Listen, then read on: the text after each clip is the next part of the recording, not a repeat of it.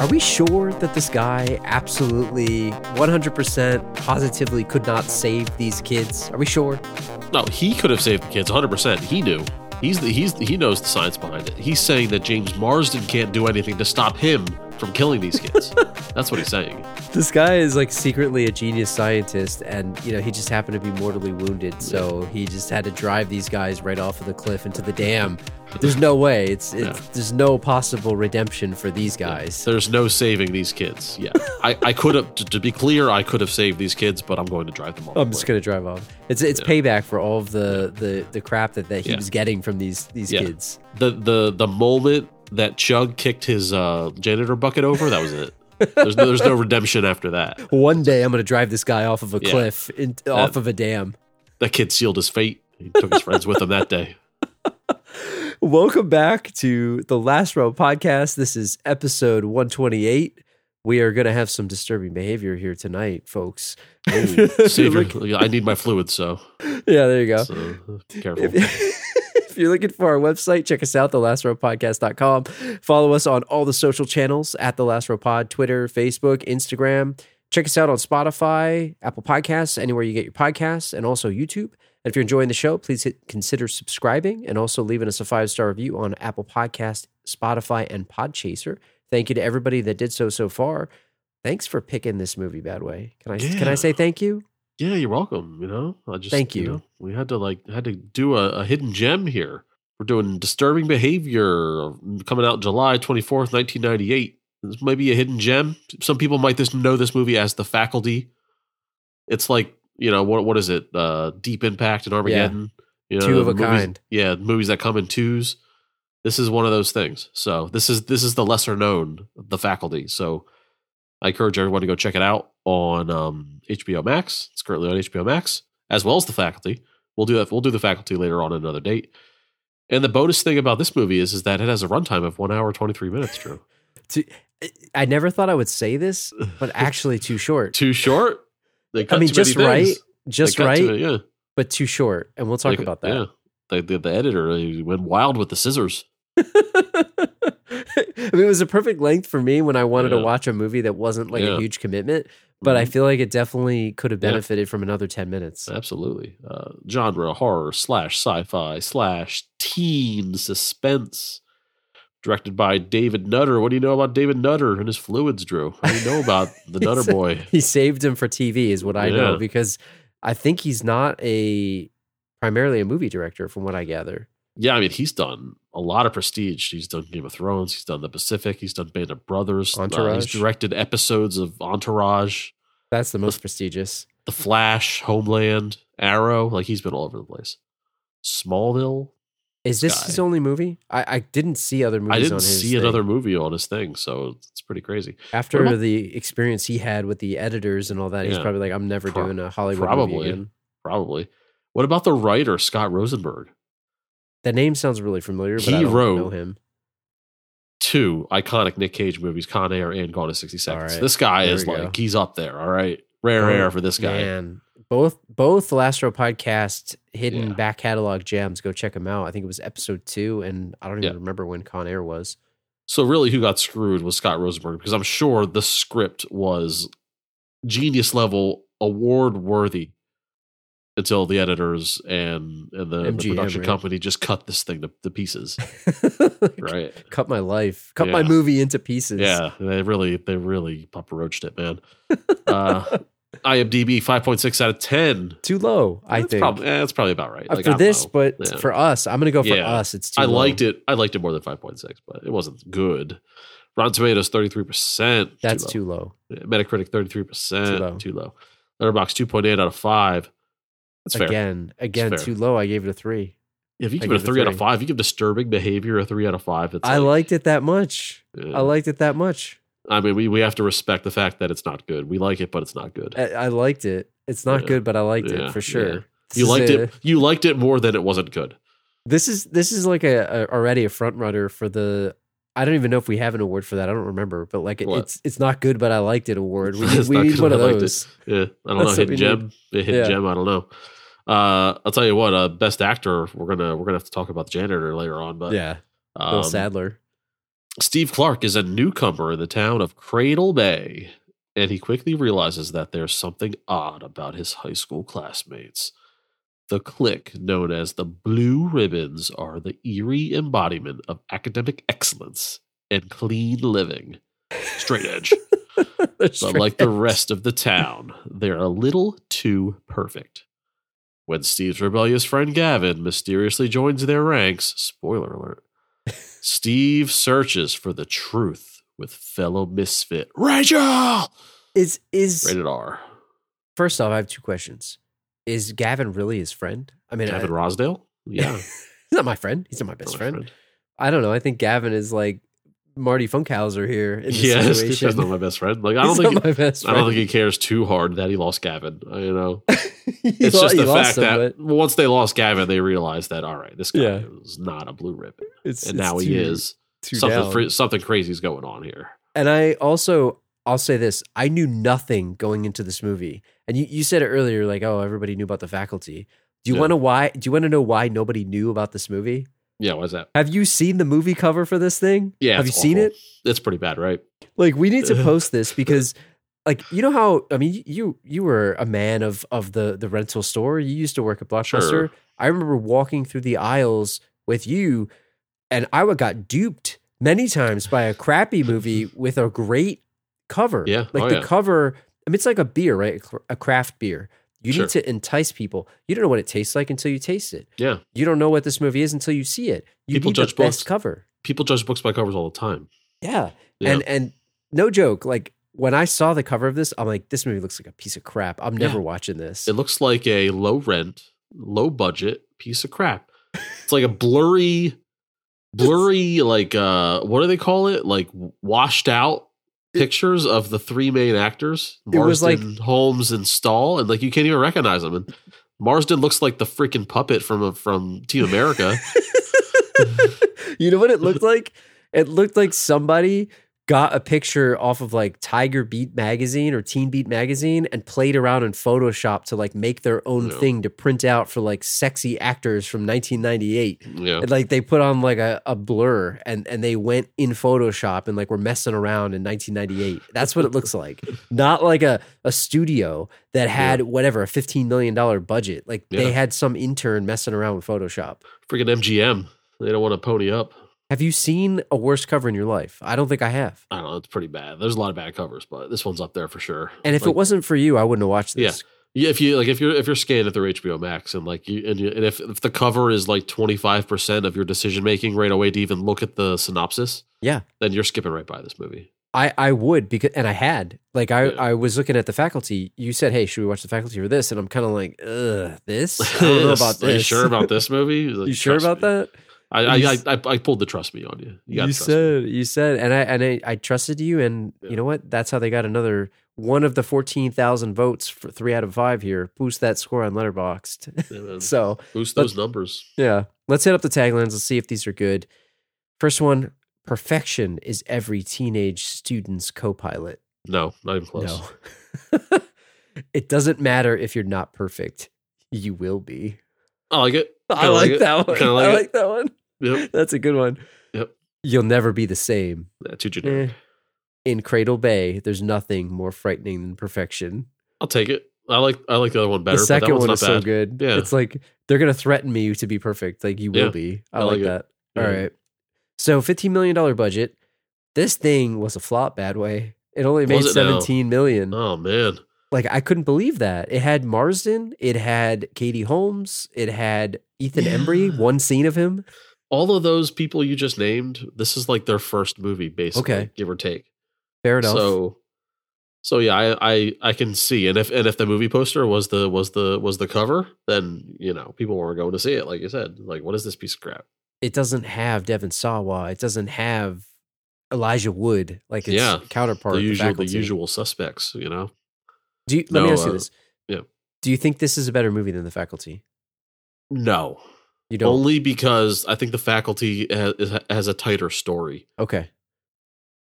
The Faculty might be more ridiculous, and it's more of a monster movie than just a teens acting weird movie. But Yeah, it's better. It has more well established actors. The story is tighter. Yeah, it's better. I thought But- this thing was interesting. Yeah. Yeah, I totally enjoy this movie. This movie's, even with its flaws and its cuts and rewrites, and it's just missing backstory. It's still a fun movie. Totally fun movie. This movie is like, make the fastest movie possible, and it's like A to B, start and finish. Like that's why they couldn't redeem the kids. They have to end the movie. Like there's no way. Yeah. Like, we don't have time for that. We Yep. gotta cut this thing. It has to be, and how much? Well, there's like 4 minutes of opening credits, Yeah, and then at least 4 minutes of ending credits. Yeah, And so what was the really- runtime on this? 83 minutes. Like what is that? So it's really more like Yeah. 70 minutes, right? Like Yeah, this is So- not a full length feature. I'll tell you that much. so it did actually win an award, and it was Ooh. nominated for 2, or nominated for 3 and won 1. It was nominated for the Saturn Awards, and it was Best Performance by a Younger Actress or Actor, Katie Holmes. She was nominated. Yeah. She did not win. And then Fangoria Chainsaw Awards in 99, Best Score, Mark Snow, did not win that. But what it did win, and this is what I wanted to talk to you about, was Katie Holmes won Best Breakthrough Female Performance here at MTV Movie Awards for 99. Sure. And the interesting thing is who she went up against.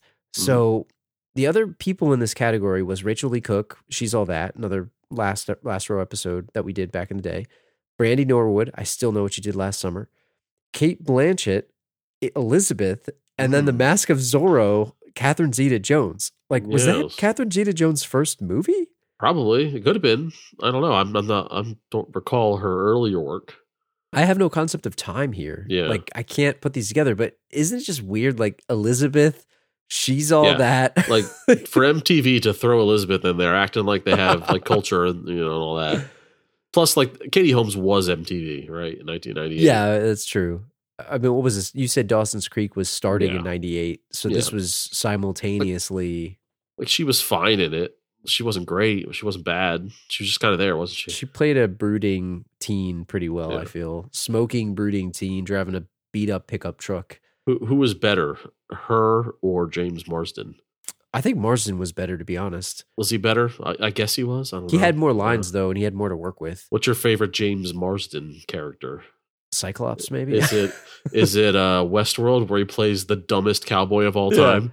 I like him there. He's I so like, clueless. Yeah, I like him as Cyclops in the original Yeah. the X-Men movies. I'm trying to think of other things that he's been in. Isn't he like a prince in another thing or Yeah. something? How do you think it feels to be Jason Marsden, Jason, the clearly less handsome brother? are they actually related? I have no idea. Yeah, no The- relation. The Boy Meets World, the best friend of Yeah. of Eric. Will Yeah. Friedle. Yeah. I don't know, maybe.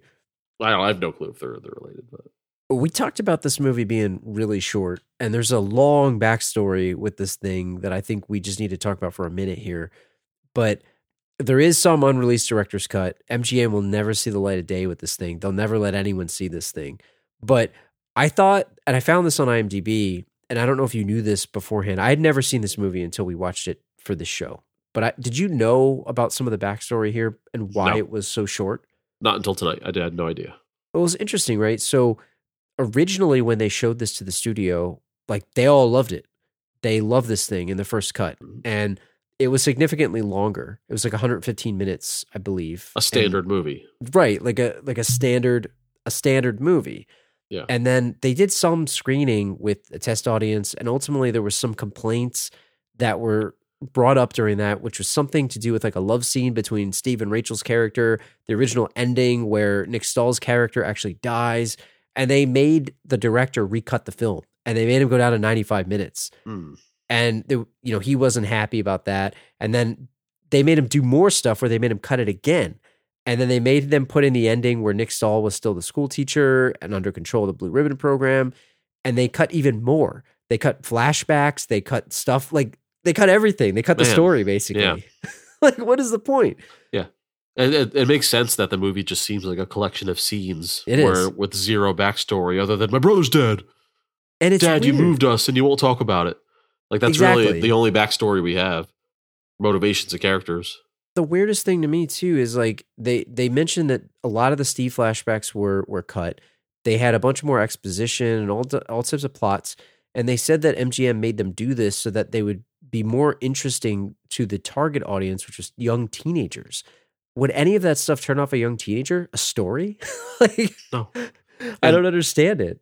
If they wanted to have young teenagers be more interested in this movie, why did they keep it rated R? And why did they keep the nudity and all that? Yeah. They could have just chopped the nudity scene, PG-13. bump it down to PG-13. I mean, that's movie making 101 right there. I thought the funniest part of this whole story is they said that Nutter wanted to take his name off of the film because of all the studio interference. Like, I love when directors do that. I love when directors want to remove their name. Yeah. It's ridiculous, right? And then he changed his mind, right? But then they had another test screening, and it was only shown to, you know, a lesser group here, a lesser audience. And after the screening, they were saying that nobody walked out. Like, that's a success, right? Oh, but nobody walked out. Yeah. And then he said, who had time to walk out? Which I thought was like the funniest thing. Like, it's too short. Like, it was hilarious to me. It's only 72 minutes long this time. And that's where you get the runtime there. But long story short, the thing was never released. I've seen some stuff where he showed a cut of this to, I think it was one of the horror blogs or something. There's a bunch of deleted scenes on the DVD. I don't have that. I don't know. But there's a bunch of other things that probably would have helped build out the story a bit more and add more to the characters. It seems very empty. I mean, I like this movie anyway, but... Yeah. But at the end of the day, what are we talking about here? We're talking about the director's cut of disturbing behavior. What if it's the best movie ever? Would it have changed the history of cinema had the Nutter cut been released to the public? You wonder if it would have been on par with The Faculty then. Maybe you would have said it's better than The Faculty. If people might know what this movie is, maybe. Yeah. Instead of being the little brother of The Faculty. You could have had a scene of Gavin taking Steve to the morgue to see Mary Jo, right? Yeah, she got killed, but you never saw it. You could have had Ethan Embry in this. Yeah. Nick Papagiorgio himself. Yeah. Flashback scene, Nick Papagiorgio. Yeah. It's crazy. So let's dive into the movie. Let's talk a little bit about Steven, and move into a new town. So I want you to imagine yourself, Bad Way. You're a young Steven. Let's go back into time. A 36-year-old person joining high school back. 36-year-old man going to high school. Yeah. It's however old James Marsden was in this thing. Put yourself in Steven's shoes and move yourself to Cradle Bay, Washington. All the way from Chicago. What a town. What do you think of this town? What do you like about it? What don't you like about it? It's a nice town. It reminded me a little bit of, when we did Lost Boys, right? Yep. It's like a nice town to move to, it seems, right? Yep. I don't know what part of Chicago he's from. Is it inner city? Is it suburbs? Who knows? But Cradle Bay, Washington's the type of place that I'd like to live, to be honest. It was really nice. I liked it a lot. The air is crisp. Being the new kid in school, right? I want to focus on him sitting down at the cafeteria by himself. And it's like, who's going to talk to the new kid, right? Yeah. It's like, who's going to reach out? What energy are you putting out there? Right. It's like, obviously the Blue Ribbons are going to be sitting by themselves. We don't know anything about them yet. And then in comes Nick Stahl and his buddy UV. Stoners, burnouts of the school. And they give him the whole spiel. All right, those are the skaters over there. Those are the nerds. Those are the Blue Ribbons. Those are the jocks, right? My question to you is like, if the two kids that sit down and try to be your friend are like, are you like required to be their friend? I think. What if they suck? Yeah, I mean, dare I say, what if they're losers? Oh, you didn't use the L word. You did not just do that. But I mean, look, I think you're a nice person. I'd like to think I'm a nice person. You're a nice guy. I'd like to think I'm a nice guy. You try not to offend somebody in that moment, like get away, dweeb, because you don't know anybody, right? You don't know anyone. And I've been in this scenario before. Like I switched schools when we went to high school before I met you. Yeah. That's how I wound up meeting you guys. Mm-hmm. But you're right. It's like, what kind of energy are you putting out there that you're sitting there and you're at the lottery of, we talked about this a little bit last week in Death Warrant, like him sitting at the prison table, like who's going to come and sit by him? Yep. Like who's your crew? Who's your crew? Yeah. And you want to be nice. And like Nick Stahl comes up and he kind of sucks. Like he seems like a smart guy, but also, total total stoner. Maybe that's your thing. Maybe it's not your thing. It's kind of like you run the risk there. If you like shoo him away, it's like something better is going to come along. Get out of here. What if it's worse? What if it's worse? Or what if it's What if it's nothing? worse? What if it's nothing? You come crawling back, right? Marsden was interesting though, because he seemed like he didn't really care about anybody. Like he was still messed up over his brother dying, that he was just doing his own thing, which was, I don't know. Like at first I thought, man, Nick Stahl, man, I don't know about this guy sitting next to me. Like I put myself in Steven's shoes and I was kind of like, I don't know about this. Yeah. But then the more I got to know him, the more I was like, okay, this guy's not so bad. I would hang out with him, but like this UV guy, I don't know. This guy doesn't even like speak in complete sentences. He didn't. He's too big. Like this guy is so high or etc. I don't know what he's on, But That's he's kind of just there. He's like wallpaper. It's like you can ignore UV and it'd be fine. I thought he was a good side character. He seems like a sweet boy. He seems like a sweet boy. He's harmless. He's harmless. He added a little bit to the movie for me that I liked because I thought he was funny. And I guess Katie Holmes is part of that crew too, but she didn't really say much. She didn't really do much, but you could tell that Marsden had instant crush on her. But who wouldn't? It's Katie Holmes, right? It's funny because like I feel like that was a big part of the 90s was the I don't care, the indifferent crew. Yep. Where it's like you don't even care enough to be passionate about something like skating, right? Yeah. Or D&D or whatever alternative thing is out there. Your thing is doing nothing. What's that show, Daria? Remember Daria? Like that's what I think of when I think of her. Like, whatever. Daria's like, but at least she was smart. You could consider Daria a nerd, but True. really, she's just getting good grades. She's kind of normal.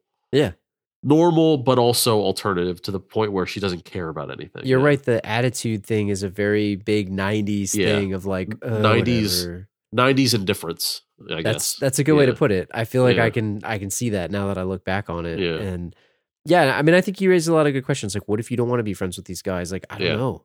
It's like for the first people that come up to you, it's like you kind of like feel obligated, right? Would you stay friends with this guy? Like, let's say you didn't like him. I Would you think tell him to go away? I think you could trade him in. I think that's your power as the new kid, right? You can befriend or at least trial run Nick Stahl and his crew. But if something better comes along, you can trade him in and not feel bad about it, I feel. But if he's lame, are you instantly not able to trade up? Well, yeah, people might judge you based on it's true. So that's the thing. So you have to like maintain a distance. I don't know. We sound like such jerks right now. I know. And this is not the way we were in high school. We weren't like this. Not at all. No, I'm just hypothetically speaking. Like think about Mean Girls, right? Yeah. Where what's her face started hanging out with the two, the cooler, I don't know, the cooler eccentric characters. Originally, yes. Lizzie Kaplan and the other guy. And then she infiltrated the Mean Girls because she got picked up by one of them. But really, she ended up almost trading her quote weird friends in for the Mean Girls, right? Yeah. That's a scenario where it's like I feel like Katie Holmes is well within her right to legally trade her first friends in for the clique. Yeah. Oh man, I might judge it, but like she's within her rights because she has no allegiance to these other because she only know them a couple weeks. That's true, right? But you're right. Like, but I don't know. It's like she doesn't. None of them care enough. They're all just indifferent to it, so they don't care enough to trade in or trade up, trade down, whatever. They're just like whatever. I guess that's ultimately Marsden character was one of them to begin with, where he just didn't care. Yeah, popularity was not on his list of things to do. Did he not look like he was 36 years old though the whole time? Yeah, I mean he was 47 years old. It's ridiculous. Ridiculous. Like this movie is like peak. You are like a 40-year-old person playing a high schooler. Like every single person was ridiculous. There was a couple blue ribbons that had baby faces, but like the majority of them did look at least 36 years old. I mean that guy with the Mustang looked like he was out of prison. Like it's ridiculous. The thing that helped is that like they're all very clean shaven. Yeah, that's true. It's like a rule, so that helps them baby face it up. That's true. And then when Nick Stahl like got the haircut when he transformed, that shaved 5 years off his. He did. He looked younger. Yeah. I can't see Nick Stahl and not see Honestly, I keep telling you this every time. He looks like the twin brother of a mix of Edward Furlong, the long lost brother of Edward Furlong, and the guy, I can't remember the actor's name, the guy who plays Iceman in X-Men. I'm gonna mess the guy's name up. Yeah. And you said it before. Their dad's Dennis Leary. Yeah, their dad or their uncle is Dennis Leary. Yeah. But Nick Stahl, Edward Furlong, and Giovanni Ribisi can't play clean cut. It just doesn't work. They gotta be a little grimy. They gotta play dirtbags. Yeah. Slick back hair. You can't have it. Nick Stahl was perfect. Yeah. I really liked him in this. And honestly, underrated in T3. He played a good turn, though. I think he played a good preppy turn. Though. He did his best. I think he's underrated, man. He's the best actor in this movie. He did the best job. He was great. Yeah. I really liked him. What about Steve's family? So we mentioned in the beginning about how half this movie was cut. There was this one flashback with Ethan Embry. I'm like, I assumed, again, I had not seen anything about this movie, didn't know it existed outside of the crappy cover. That's it. Yeah. Never saw a trailer that I can remember. Never saw anything. So when they showed a flashback and I saw Ethan Embry there, I'm like, oh, he's in this movie. And then that was the last that I saw. Or is he? He wasn't in it at all. Yeah. That's it. What did you think of the whole motivation of Steve being, I don't know, depressed? He had a lot of issues because of his brother and whatever happened with him. Do you wish more of that was in the movie? Typically, if you tell a good story, you don't have to go flashbacks are kind of a crutch in a movie, but you can, for a movie like this, it's allowable, and in this case, kind of necessary because it's not fully blown in the story. It would have been nice to see a little bit of playback and banter between his brother and him, or at least the dynamic in the household with the parents, because we don't get anything from the parents as far as their feelings. Obviously, that they miss their son, but the dynamics of what happened after the suicide, and are they not talking about it? It's really something that we just kind of piece together for ourselves, and there's no clues in the movie to help us along. Did you think it was odd that it was Ethan Embry? It's just weird to me that it's to you because of who he is now. When this came out, it was maybe less than a year removed from Nick Papagiorgio and Vegas Vacation, and I think Can't Hardly Wait came out the same day. Yeah, Empire Records too. The same year, I should say.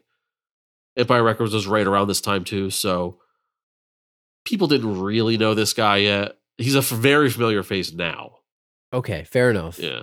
I just thought it was odd, he was wasted in this, unfortunately. I just think that it's just circumstance if they used him as the young actor, and that now you know him as other things. What did you think of his dad and the way his dad was handling the death of the son? And we just didn't get enough of it, I feel. No, it seemed like he just didn't want to talk about it. And it just made Marsden's character seem, I don't know, pent up or kind of on edge.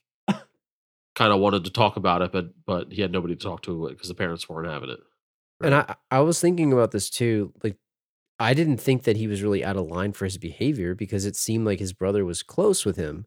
And it wasn't a situation where he was acting out at home. He just wanted to talk about it. It wasn't he was actually getting into trouble. What did he really do that was so bad? He didn't do anything. It didn't seem like it to me, right? I mean, no. And I wonder, because this is maybe a way to talk about this Blue Ribbons crew, but the parents moved them here. Was there some advertisement somewhere that said hey, move to Cradle Bay, the home of the Blue Ribbons, where we're going to get your kids in line? What? Yeah. Why did they pick Cradle Bay from Chicago? And is there some academic success story that Dr. Caldecott is sharing out there where it's oh, this town was everybody's so great at school. Everybody's this. I mean, clearly there wasn't because they had the stoners, the skaters, and all that stuff. It was a small group. Yeah, it seemed like a small group of kids that, quote, showed potential. Right? Yeah. And maybe, Marsden's character didn't seem like a troublemaker on the surface, but maybe the parents, and this is all speculation because obviously the movie doesn't tell you any of this because it's only 4 minutes long. It's in the Nutter Cut. Yeah. Maybe the parents were worried that he was going to end up like his brother. Because the one thing he said about his brother that did make it in the movie was he could have had the world. He could have done it all.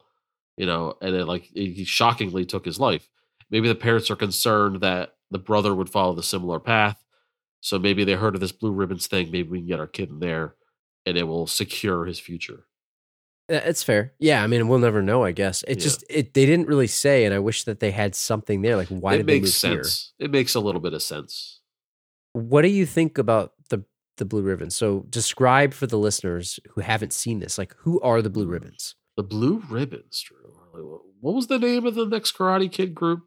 The Alpha Elite. The Alpha Elite. Think of the Alpha Elite, but brainwashed. And preppy. Yeah. Varsity Alpha Elite. So they're all wearing nice cut jeans or khakis, Letterman's jacket, hair parted to the side, girls perfectly manicured, all very polite, nice to the community, straight A students, lettered varsity, fundraisers, all that good stuff.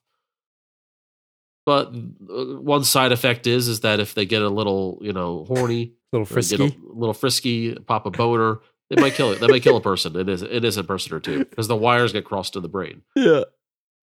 So yeah, they're model students, but they're a little bit snobby to people who aren't Blue Ribbons because there's an aura of I'm better than you, and B, they are like secret murder machines. Yeah. That are just waiting to get triggered. And the person that's running the whole thing is just kind of hoping that doesn't pop up very often. I wanted to ask this later, but I was to ask it now. But like, you know, when you like create a creation and it's always got some flaw, is the flaw like, damn it, I don't know how to figure out how to not have them murder when they get horny. But like, the rest is so good. He's got to figure that out. He's going to crack the code. Yeah. Like, what is that? It's the one flaw. Like, if I could only just find out how to not get them to murder people. I mean, well, they're going to murder people because we're going to put them out there. But damn it, if we can only just get them to stop murdering people. It's like, especially teenagers, right? So that's the most ironic part. It's like horny teenagers are going to murder. Is there some kind of like allegory to like sex is bad kind of thing in this whole movie too? You know, maybe that's something that's maybe would be more represented in a 2-hour movie. Yeah, you know, it could be a whole thing because like having the sexual thoughts equal lashing out in violence against the person you had the thoughts about. That's kind of like anti-sex. Yeah. I didn't think about that. That's actually really, really good point. I've been around the block, Drew. I know these movies. So let me ask you this: we're professionals. The one thing that I thought was interesting, and the question, I'll say the question first, and I want to say why I'm asking this. I want to ask you, like, do you think they're all that bad? And the reason why I'm saying this is you position them when you first describe them to people as this good for the community group, like academically advanced and all this stuff, right? Very focused and whatnot. But that one scene that they had where I forgot the kid's name, the one preppy guy got into a fight with the Mustang owner. Yeah. The one guy. Yeah. And they were sort of antagonizing him in class.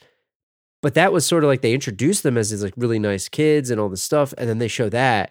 And they did that on purpose. And I thought like, oh man, these guys are jerks. So are they actually nice? Or no, they're not. They are snobbish towards non-Blue Ribbons. Yeah. And that's a thing. And I think that was brought up in one of the parent meetings in the movie.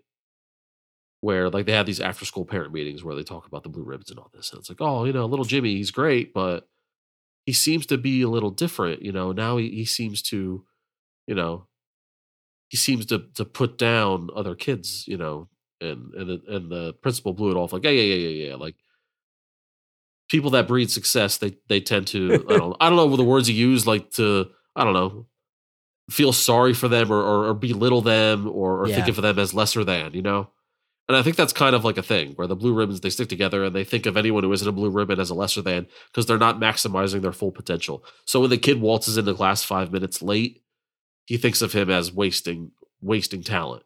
That's fair. Yeah. And also it's an easy way to set up that, okay, when these two become friends and Blue Ribbons together, when the Mustang kid becomes a Blue Ribbon, it's like, oh wow, what is this? What's going on? They just fought yesterday.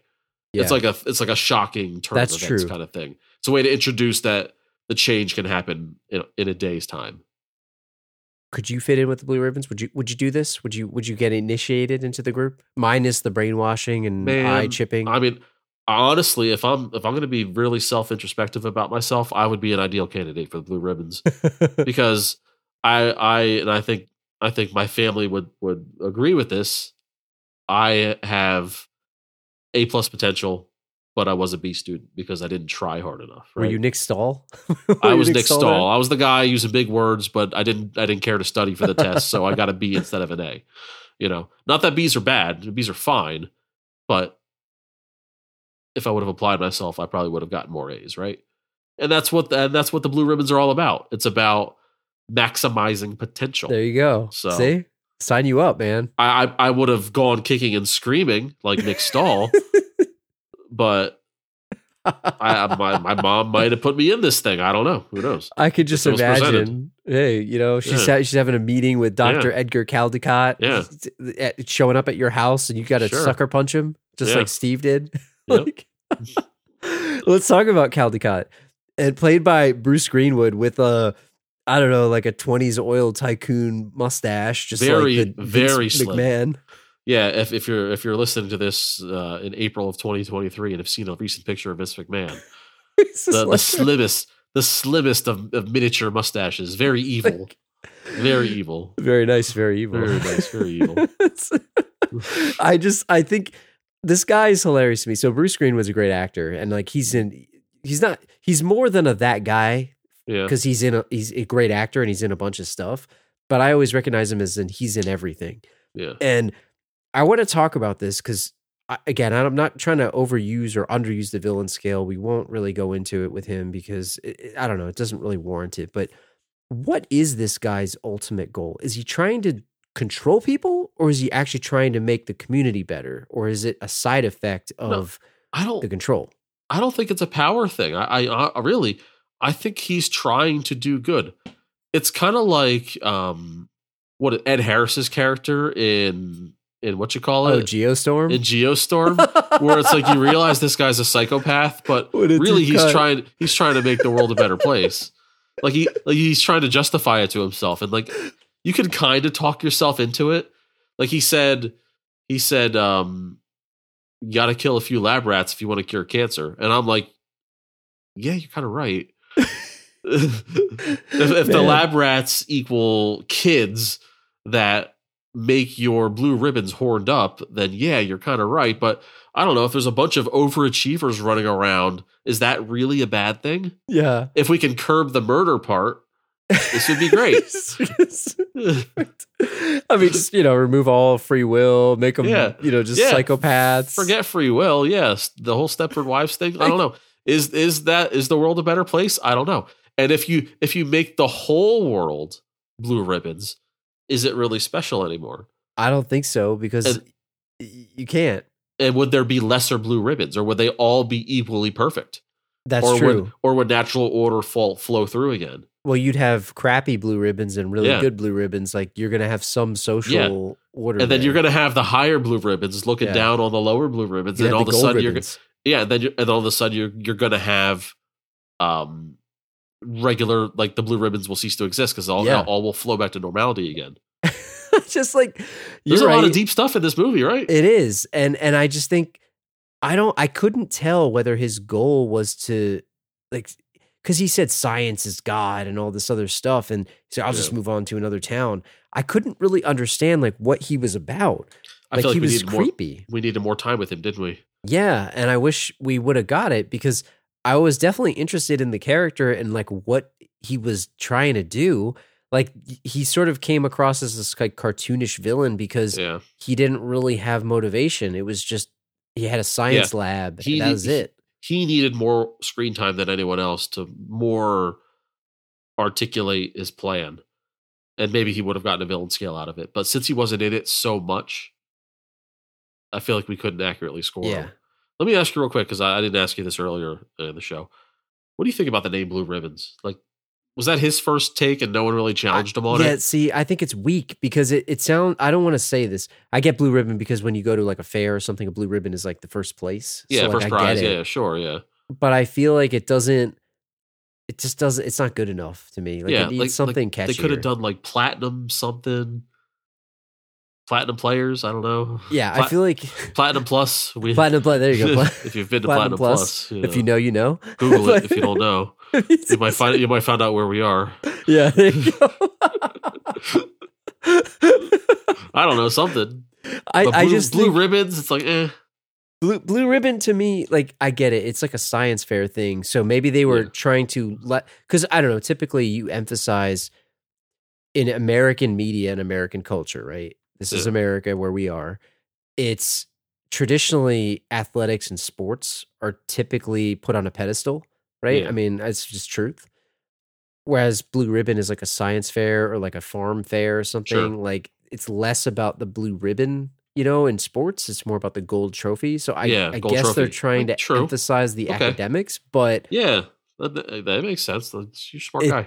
But are you blue ribbon? Are you blue ribbon? It's just my blue? eye is glowing green. You blue man? Did you get out of that? You get out of that car chase? That janitor miss you? Just call me Nick Stahl. I'm at a new school here. Did you run the other way of the car? I did. Did you run the other way? Okay. It's just funny to me though because you're right. Like it's typically more athletic focused, and they put more on the emphasis on the academics there. That makes a ton of sense. That makes a ton of sense, and I accept your hypothesis. What about the cops? Did they know about this, or at least the main sheriff guy? What do you think? It seemed like in the opening scene when the kid breaks his girlfriend's neck and then shoots another cop in the chest out of nowhere, and we're like, "What the hell's going on?" The sheriff cleans it up for him, right? You know what, dude? He told her not to do it. Yeah, and she did it anyway. He needed his fluids. He did. Them. So if she didn't do that, would he have not killed her? Like, I don't get it. Debatable. The threat of her possibly giving him a boner meant that she's got to go. You got to get out of here. Yeah, can't do that. According to blue ribbon law. I mean, this is not me talking. This is blue ribbon law. It's baked into their programming. No, but the sheriff, I think, is in on the blue ribbon program. He's all about having this. I mean, think about like a sheriff where you have like this high school full of upstanding citizens, students, right? Never mind, but the one-off murder stuff. It's like, it's a side effect. Happens. The side effect. It happens. But it's contained. It's controlled, right? So, I mean, if you're a sheriff and you're drinking the Kool-Aid on that, then I think he's all in on it, and he's willing to accept the little outbursts in the grand scheme of the overall quietness of the community.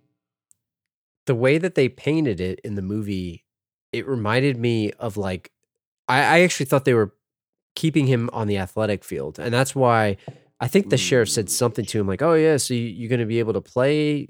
And then he sees the dead body in the car. Yeah. And I thought he was trying to cover up the murder so that he could play football or something. So I thought that was kind of genius. I don't think so. I don't think this is like a Varsity Blues situation. Yeah. I could be wrong. You could be right. No, I think you're right because I think as the goes movie hand unfolds, in hand. I think it goes hand in hand with he does want the football player to play. Yeah, sure he does. Yeah. But also it's like the cop himself is in on the blue ribbon plan. I think you're right. I think it was just more of a situation. The movie, you don't know about that yet. So the movie makes you think and that's actually probably good writing there, where they make you think it's a Varsity Blues situation and it's not. You can't have, because if one blue ribbon kid gets in trouble, it kind of undermines the entire program. Right. They need to stay spotless, squeaky clean. So you can't have the news come out. Do you think that there's any adults that have been programmed into blue ribbons, or like is the rest of the town in on this thing? Like is Dr. Caldecott like the only one that knows with his scientists in that like basement lab? Yeah. Like, and the cop, like are other people aware of this? Like, I don't to the degree. I don't think the parents are in on the actual science of the hypnosis or anything like that. But if you're the parents, you got to be concerned at like the immediacy of the effectiveness. Like, isn't it just questionable? Yeah. That little Gerald, or what's his name, Gavin.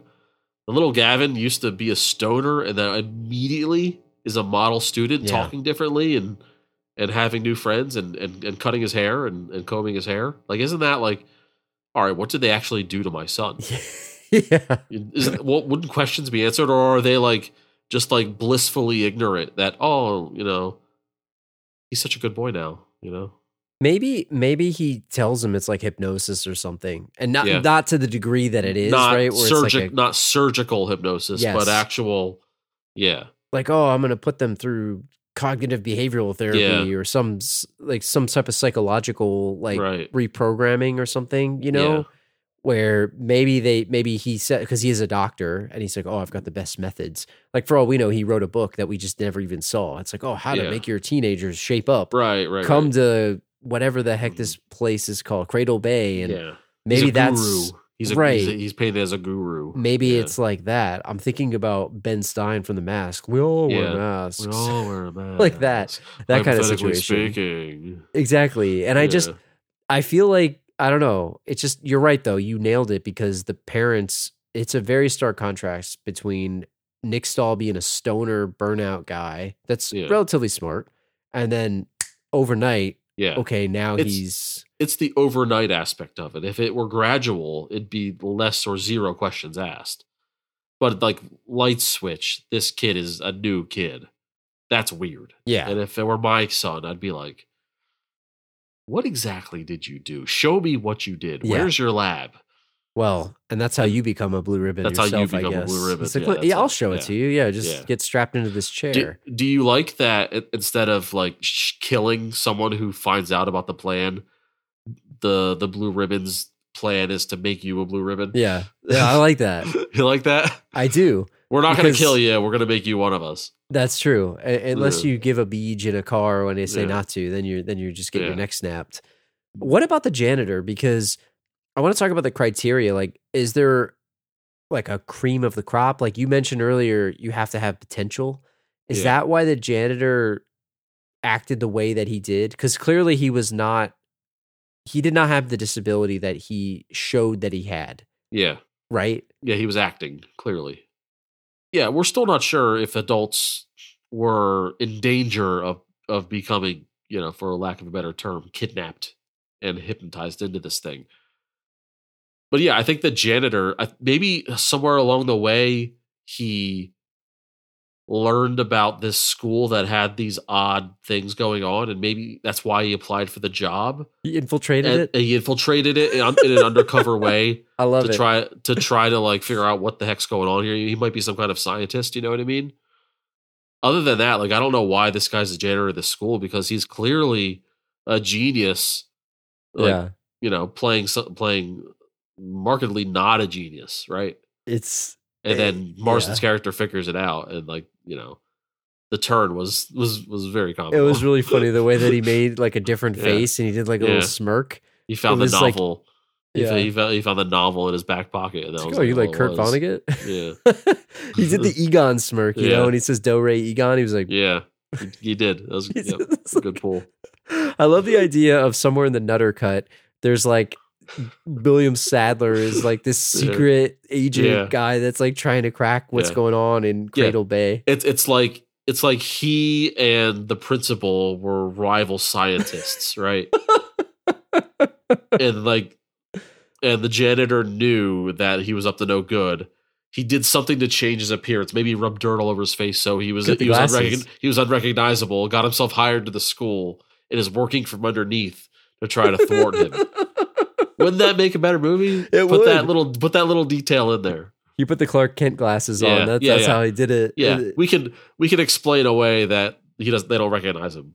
We can Man, explain I love away. that. Hey, man, it's in the Nutter Cut. It's in the Yeah. bad way cut. That's where it Yeah. is. So let's talk about the mind control programming. You mentioned a little bit about it being a like actual surgical change. Yeah. Like, tell people about how this happens. Like, what is the process for turning into a blue ribbon? Because they didn't reveal that until way later in Yeah. the movie. So they sit you in a chair. They show you positive movies of Is that so kids bad, playing, and like motivational phrases and things like that. And then they like burn a chip into your eye, like a literal sucks. microchip. I don't want that. And yeah, you would think you should be like, knocked out for this. But if you're knocked out, then how could you see the motivational videos? True. So yeah, and I don't know like how long it takes. It may take a day, 24 hours, and you're a new person. Easy peasy. It's funny, man. Usually you see movies where people go under some type of control and it's usually like deprogramming where you see like evil images and things where it's like demons and people like war. Like you have to like wash it out. It's like you have so much that it overdoes the senses. And this is like, be excellent, achieve, do good. Like all these weird images, like you said, Statue of Liberty. Fantastic. American flag. Like, what the hell? Yeah. Oh my God. We need to talk a little bit about just like a bunch of random crap in this movie, man. Yeah. There's a lot of funny things that don't really have a place. So let's shove them in here. Let's talk about some of these here. And we made a list and we can talk about the second. We'll talk about the ending in a second. But the first one that I wanted to talk to you about was like, and I hate to do this. I was saying, remember this, but remember the psychiatric facility? Like, what the hell was the point of that? How could I forget? For a movie that's 83 minutes, minus credits, minus end credits, we didn't have time for this, Drew. We didn't have time for the psych ward scene. That was like 10 minutes long that served no purpose. The only purpose it was so they could find out that Dr. What's his name? So they could sucker punch the principal's daughter. It was ridiculous. Like, she was talking too much, so Katie Holmes just sucker punches her. Yeah. And it's like, first off, it's a kid. And it made no sense. And then, well, she was a teenager. It's not like she was 12. But still, like, just punch. How many people were sucker punched in this movie? Yeah, a lot of sucker puncher going on.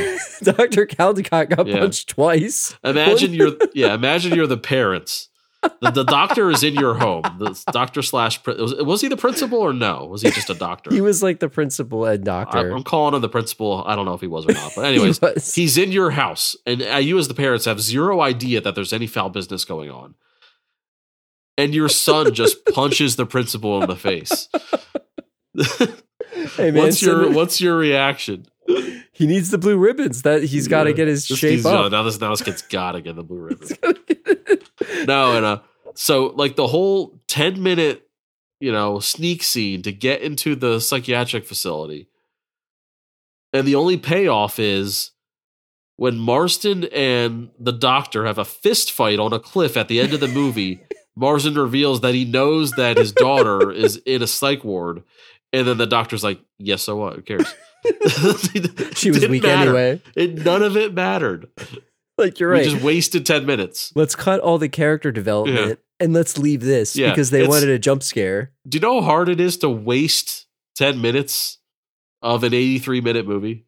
It's almost impossible to waste time. And it's weird because they could have used it where Katie Holmes and him could have bonded a little bit more, but they didn't do that. They were just running through random hallways. And the other thing about this that I just have to say is, like, I was under the assumption that they like signed in and they were just like walking through these hallways. And I'm like, who would let them do this? See, I was the opposite. I thought it was abandoned and they were sneaking in until, the patients started showing up and I was like, oh, there's people in here. I thought they were agitating him. I thought they were going to look for like a filing cabinet in the abandoned building. Yeah, like get a file. Oh, you got the daughter's like records are here. Yeah, we got to find the records. It was ridiculous to me. And they just like snuck around in this place and then they got found out. But like, I was like, this makes no sense. So I don't know. I mean, I talk about this for another 10 minutes, but can you imagine the round table of writers where it's like, all right, we got the psych ward scene. How many of these crazy people, like, can you think of a way to make a person look crazy? Like, we're going to have this guy brush his teeth and we're going to have this guy bang his head on the wall. It's like, do you imagine like the insensitive crap that was said in that round table during that writers meeting to like so find bad. The different psych ward characters? It was really bad. It was like Arkham Asylum is the way they did it, like Batman. Yep. I could talk about this for like 10 more minutes just because it's so ridiculous, but I won't do what the movie did. What about the other thing that I wanted to ask you is Nick Stahl, when he was getting paranoid and he was getting found out and they knew he was going to send him to the blue ribbons, Steve takes his gun. Yeah. What would have happened if he just let him keep it? He had a gun. Well, I think that would have been a tragedy, right? Yeah. Was he going to shoot his parents? No, I got the impression he wasn't going to kill himself. I got the impression he was going to shoot whoever was coming after him. The doctor, yeah. He was going to defend himself. Yeah. And it's weird, though, because the movie escalated out of nowhere, right? Because you never once for a second would think that he's got a gun. Like He's got a gun. It turned into that very quickly. Well, he kind of seemed like the kind of guy who has a gun. I don't know. I don't want to label people, but no, he said the way he said, "I'm going to kill them all." Okay, maybe think his whole house is in danger. Well, fair enough. And, I hope not. I hope not. I didn't think he was going to kill his family. I thought he was going to kill the Blue Ribbons. That's what I thought. I would hope so, yeah. But then, that doesn't solve anything. That just makes him out to be a criminal. Well, but it's kind of like you can't take me alive kind of thing, I guess. Yeah, that's the thing, right? And the janitor did the job for him because he drove him off of a cliff. But sure. What was there anything that else stood out to you that you felt was random? I thought, the kid that had the cool Mustang that got turned real early in the movie. And then after he got turned, like they had him like smash his own Mustang. It was like Street Fighter 2. Yeah. And I was like, first of all, again, we've talked about this before. I would love to smash a car up. That seems so cool, right? Even a piece of crap car, right? Yeah. Wouldn't you want to take a sledgehammer to a car? I think they have like charity things where you can do that. Yeah. I'm sure it exists if I really searched it out. But like he could have been a Blue Ribbon and also had the Mustang. But the Mustang, they could have just like painted it blue or something, right? That's true. The red Mustang didn't fit in with the blue ribbons, but they could have done a paint job, right?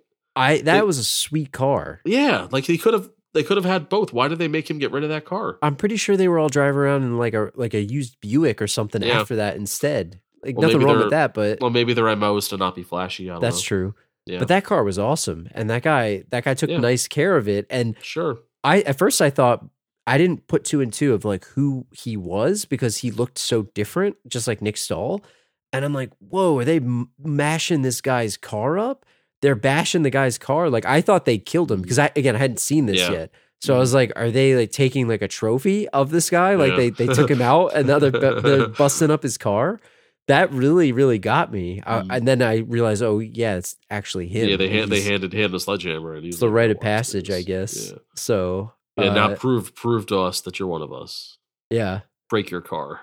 There's another thing. It's like we didn't know where else to put this, but like Katie Holmes, like she did a good job, but she didn't really have much to do in this movie. She was kind of there. She was there. She's kind of there to be Gen X, right? Yes. And sure, I mean, I'm sure like anybody who's a teenager at this time is like, oh man, Katie Holmes. It was like she just started up on Dawson's Creek. She was there, and it was kind of like the Bizarro Joey, so to speak. So it was kind of cool to have that other side of Katie Holmes, like, oh man, edgy Katie Holmes.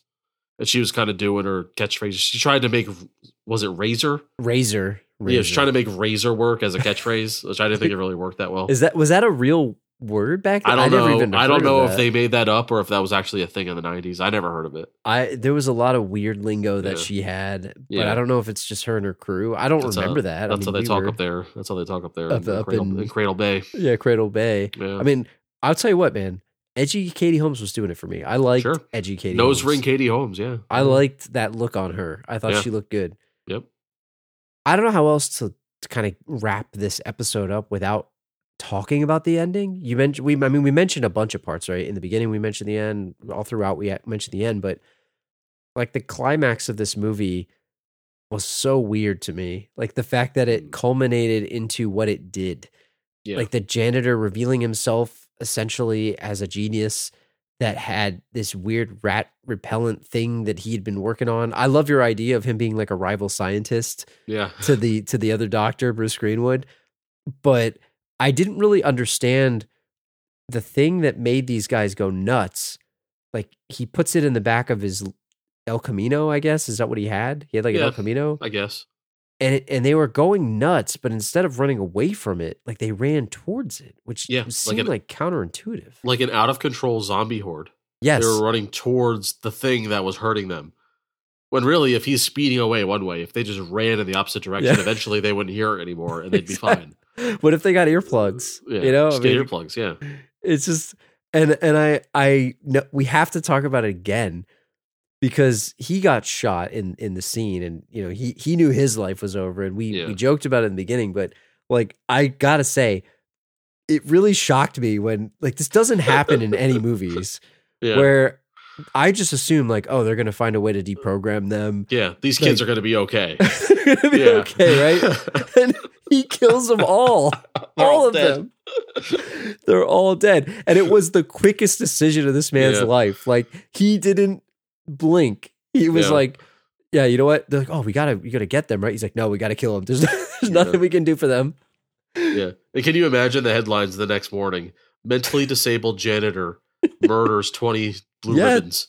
And he would have been like just a pariah, the scourge of the town, of America. He's the patsy, really. Right? Like it goes down for him. Yeah. These poor kids, these innocent kids. And they were innocent because they're all brainwashed, but he would have been made to be such the villain. But really, he kind of like saved the future. When's the last time you saw a movie that did this? They don't do that. They didn't have time, Drew. Yeah. There was not enough runtime to deprogram these kids, so we might as well kill them off. And do you think this was the first ending?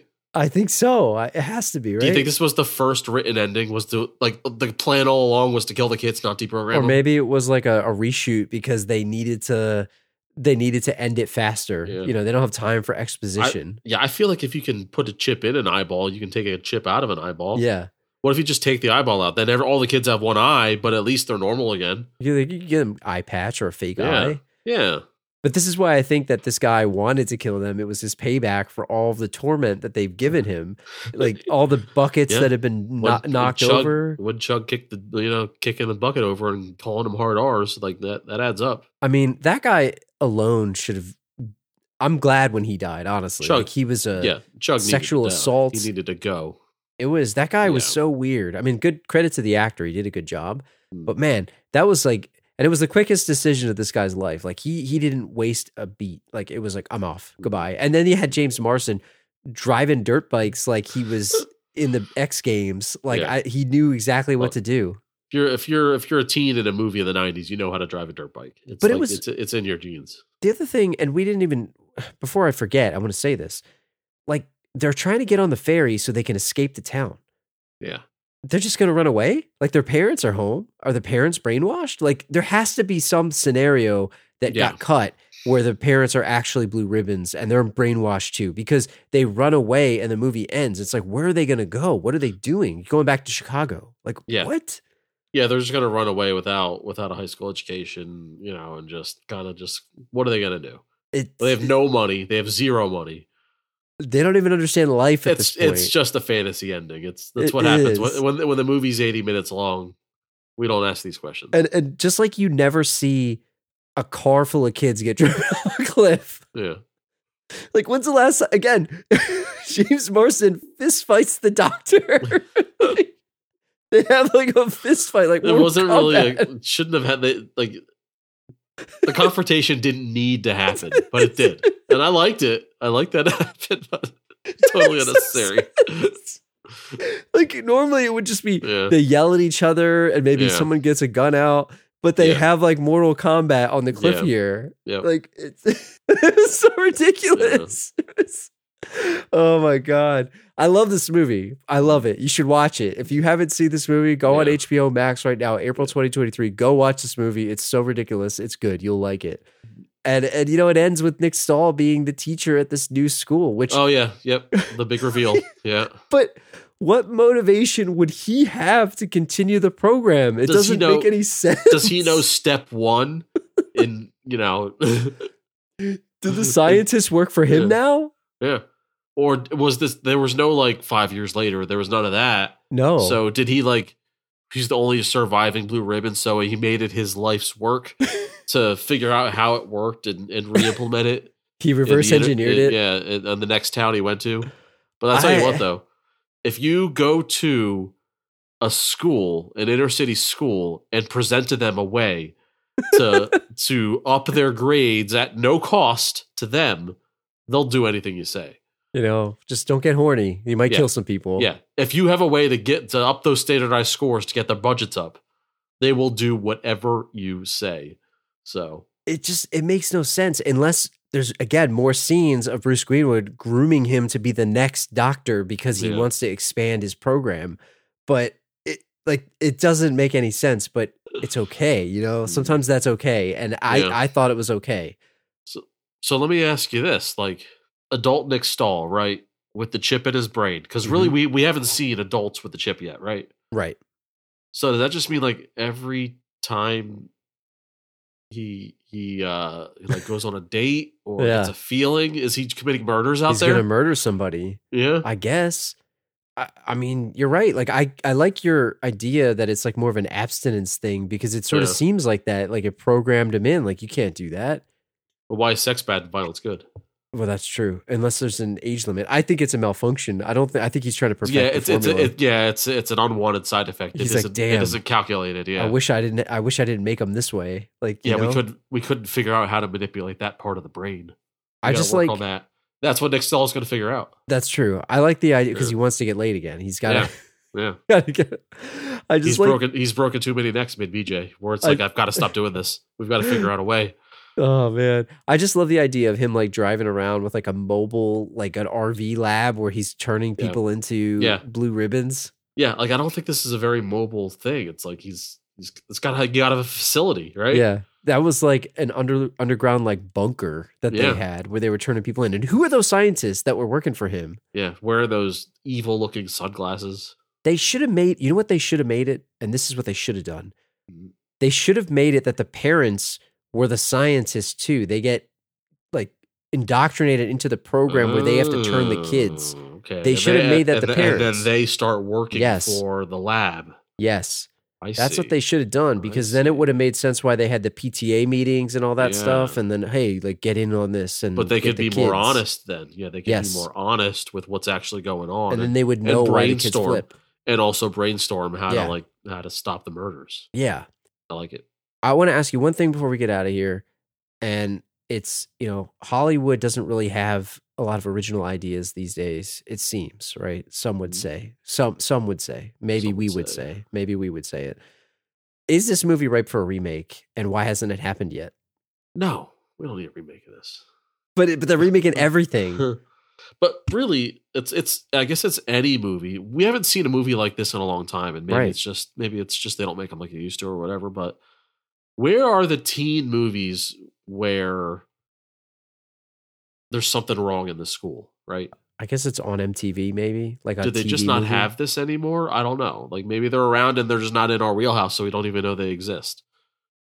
But like, I haven't seen a major movie release lately where it's like teen thriller. There's something wrong in the school. We got to figure it out. Like this movie doesn't exist. This genre doesn't exist anymore. This genre probably peaked in the late 90s, early 2000s. Yeah. Like it really was. And I like these kind of movies. Like I'm actually looking forward to watching The Faculty. So if we can watch that at some point, I would like that. And there's other movies like this, right? Wasn't like Idle Hands another one that was like those type of movies? Yeah, I mean it's high school. The movie isn't centered around the high school itself, but he's a high school student. Yeah, but yeah, I think this is like it's borderline horror, but not really. It's the kind of thing that they made in the late 90s and early 2000s that I think these types of movies I'd like to do more of. It's sort of its own genre because when I looked it up, when you said, "Oh, I want to do a horror movie or whatever," I looked it up. I'm like, "Is this like?" I thought, "Okay, where's the horror in this?" But it was more like a thriller. Yeah, like it's a thriller. It's not a horror movie. Yeah. Sci-fi, but like it was billed as a horror movie, which I don't. When I think horror, I think of like Texas Chainsaw or something like that. Yeah. But I like this, and I thought it was fun. Or at least some supernatural aspect to it. Right. Like, The Faculty is more horror because it's aliens. So it's like it's a slightly different thing, but it's really the same movie. I guess that's why they put this sci-fi because it's got the science instead of the aliens. So, but I like this movie. I'm glad you picked it. And hey, I know it's a day late, but happy birthday. We're recording this a day after a couple days after your birthday here. Thank you very much. So glad you were able to pick this. I'm glad you introduced me to this movie. That movie box cover. I'd have never watched this piece of crap. Don't judge a book by its cover. Now you know. So, if you guys haven't seen this, go check it out. As of April 2023, it's on HBO Max. And if you're enjoying our show, hit subscribe, please. Send us an email, thelastropodcast@gmail.com. Leave a comment on this episode's page at thelastropodcast.com. Follow us on all the social channels, Twitter, Facebook, Instagram @thelastropod. Check us out on Spotify, Apple Podcasts. Please consider leaving us a 5-star review. And if you guys are enjoying this, let us know. We'll be back in 2 weeks on Thursday, April 27th. And until then, we'll see you guys then. What the hell is a shoppy anyway, Badway? A shoppy is like a shop with more like happier. I guess what is it? The ice cream shoppy? Yeah, like you can't have a sad shoppy. There's no you gotta sell ice cream. Yeah, it's got to be ice cream. Milkshakes. Sweets of some kind. I'm thinking Willy Wonka. We didn't even talk about the teen hangover.